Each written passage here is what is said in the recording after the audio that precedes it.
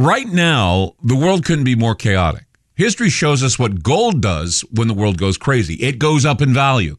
Right now, we're in unprecedented times. The pandemic, the war in Ukraine, the devaluation of the U.S. dollar. Gold and other precious metals are a defense measure against the hyperinflation that's happening right now. So, what can you do to protect yourself? This is what you do. Call my friend Alan Johnson at United Gold Group. He's dedicated to helping people secure their retirement income. He'll help you with gold, silver, and other precious metals and show you how to set up your own self-directed IRA. Safe and secure, United Gold Group makes gold ownership easy and affordable. There couldn't be a better time. Call now and get a Silver American Eagle proof set with a qualified IRA. Call 800-753-8534. Again, that's 800-753-8534 or visit UnitedGoldGroup.com. I'm Clyde Lewis, and you're about to listen to a sample of today's Ground Zero show. If you'd like to hear the podcast in its entirety, sign up at aftermath.media. I'm Clyde Lewis, and this is Ground Zero. The numbers to call tonight, 503-225-0860 or 866-536-7469. That's toll free. And it also can be used for a comment line after the show. If you want to call in, give you some comments, give us some suggestions for the show. If you have any questions about aftermath.media, you name it, just give that phone a call, 866-536-7469. I once had a manager. His name was Alan. At a radio station when I was in Salt Lake City. We were going from adult contemporary radio or contemporary hit radio, CHR, where we were playing oldies. We were playing light music, we call it light hits, less talk. That was an old format from the 80s and the 90s. And what happened is they came in, they bought the radio station, and they decided to change the format. So we went from playing, the Carpenters to, playing AOR, which is adult-oriented rock or classic rock. You go from the Carpenters to Led Zeppelin's kind of a jolt. And he said to us, always expect the unexpected. And what that meant is that he would come in and he'd say, why don't you just play the whole side of Houses of the Holy, or why don't you play the whole side of Dark Side of the Moon or something, play a whole side of the music. So just playing, one song and going into another song, it was just let the album roll. And that's what they were doing in the beginning to get people to listen to the program, because they were listening and they're saying, hey, I just got all of Pink Floyd's Dark Side of the Moon. I heard it on the air and it was awesome, right? And so he said, always expect the unexpected. I could come in here, I could throw down a bunch of records I want you to play, and I want you to play them. It's just, free-form radio is beautiful. But he was also saying that there will always be change.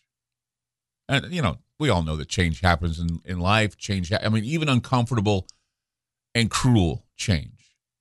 And change is perhaps the only constant in our existence on both the micro and macro scale. Accepting that all things are subject to eventual change is perhaps a valuable life lesson that all of us have to confront if we want to attain any self-knowledge, any wisdom. However, not all change is necessary.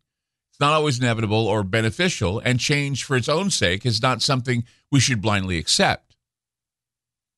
Blind acceptance of all change as progress is foolish. Everything, we're changing for the better. That's just foolish to say that, when usually it's changing for the better of whom? Not me. I don't get it. In fact, I was today I had a situation where my cat got on my keyboard and somehow turned the magnifier on my computer, and everything was just gigantic on the screen, and I couldn't get the screen to go back to normal.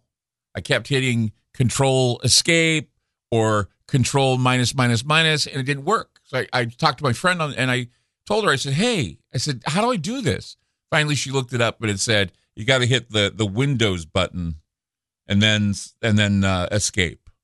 The Windows button. Okay, because I'm used to just using the control button. And it just angered me, because I thought, it should be able to work both ways, but it didn't. It just kept me a little on edge, kept me a little angry. I don't know why. I guess maybe I needed more coffee or something. But see, that's the thing. Not all change is good for you. Not all change is good when you have to change your programs on your computer or you have to do something. And so just to say that it's all progress, I think is idiotic to say that, because you have to consider the idea that just because something is possible, it's not always necessary, right? It's not always imperative that we change. Looking at human history, we can see variations of the pace of human change over, thousands of years. We separated epochs. In different societies and in different parts of the world, we've seen changes over millennia, over time. And most people would agree that it's fair to say that change has been slow up until the Renaissance. And during that time, the rate of change in technology and human innovation increased dramatically, as did the effect of humans on the planet.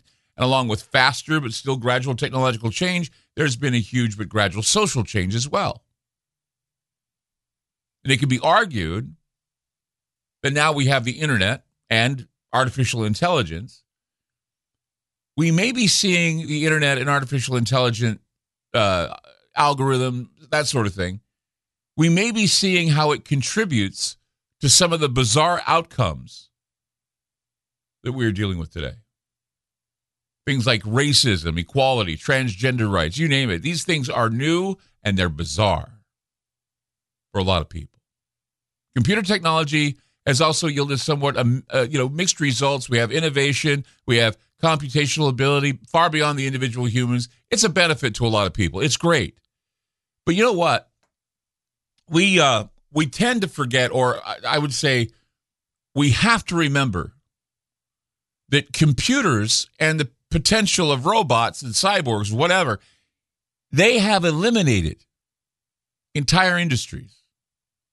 They have created alienation, unemployment, addiction, and a host of other social ills that we still not fully appreciate or comprehend. We don't want to point the finger at the computer. We don't want to point the finger at AI. We don't want to point the finger at algorithms. But it just seems to me, as I did a presentation at the Ghost Conference saying, these algorithms are like little demons and angels on your shoulder, suggesting that you do something or make choices. And always, as I was talking last night, cognitive dissonance is what's being created now. We're arguing between ourselves about things that, sometimes they're so silly. And you look back and you say, why am I arguing about this? And most of the arguments are political. Most of the arguments are basically, emotions and feelings all wrapped up into my truth, or your truth is not the truth. My truth is the truth. My emotions rule my truths. My emotions rule what I believe and what I don't believe. I believe in mythologies that can't be proven, but that's faith, right? And you can't tell me that my faith is wrong. Well, you shouldn't be rude. You should respect people's beliefs. You should respect a lot of things they say. You don't have to agree with them. No one's requiring you to agree. But we have to understand that this is part of change. And we also have to understand that AI, internet, and other things are influencing how we treat each other. 503-225-0860 or 866-536-7469. I'm Clyde Lewis. You're listening to Ground Zero, and we'll be back.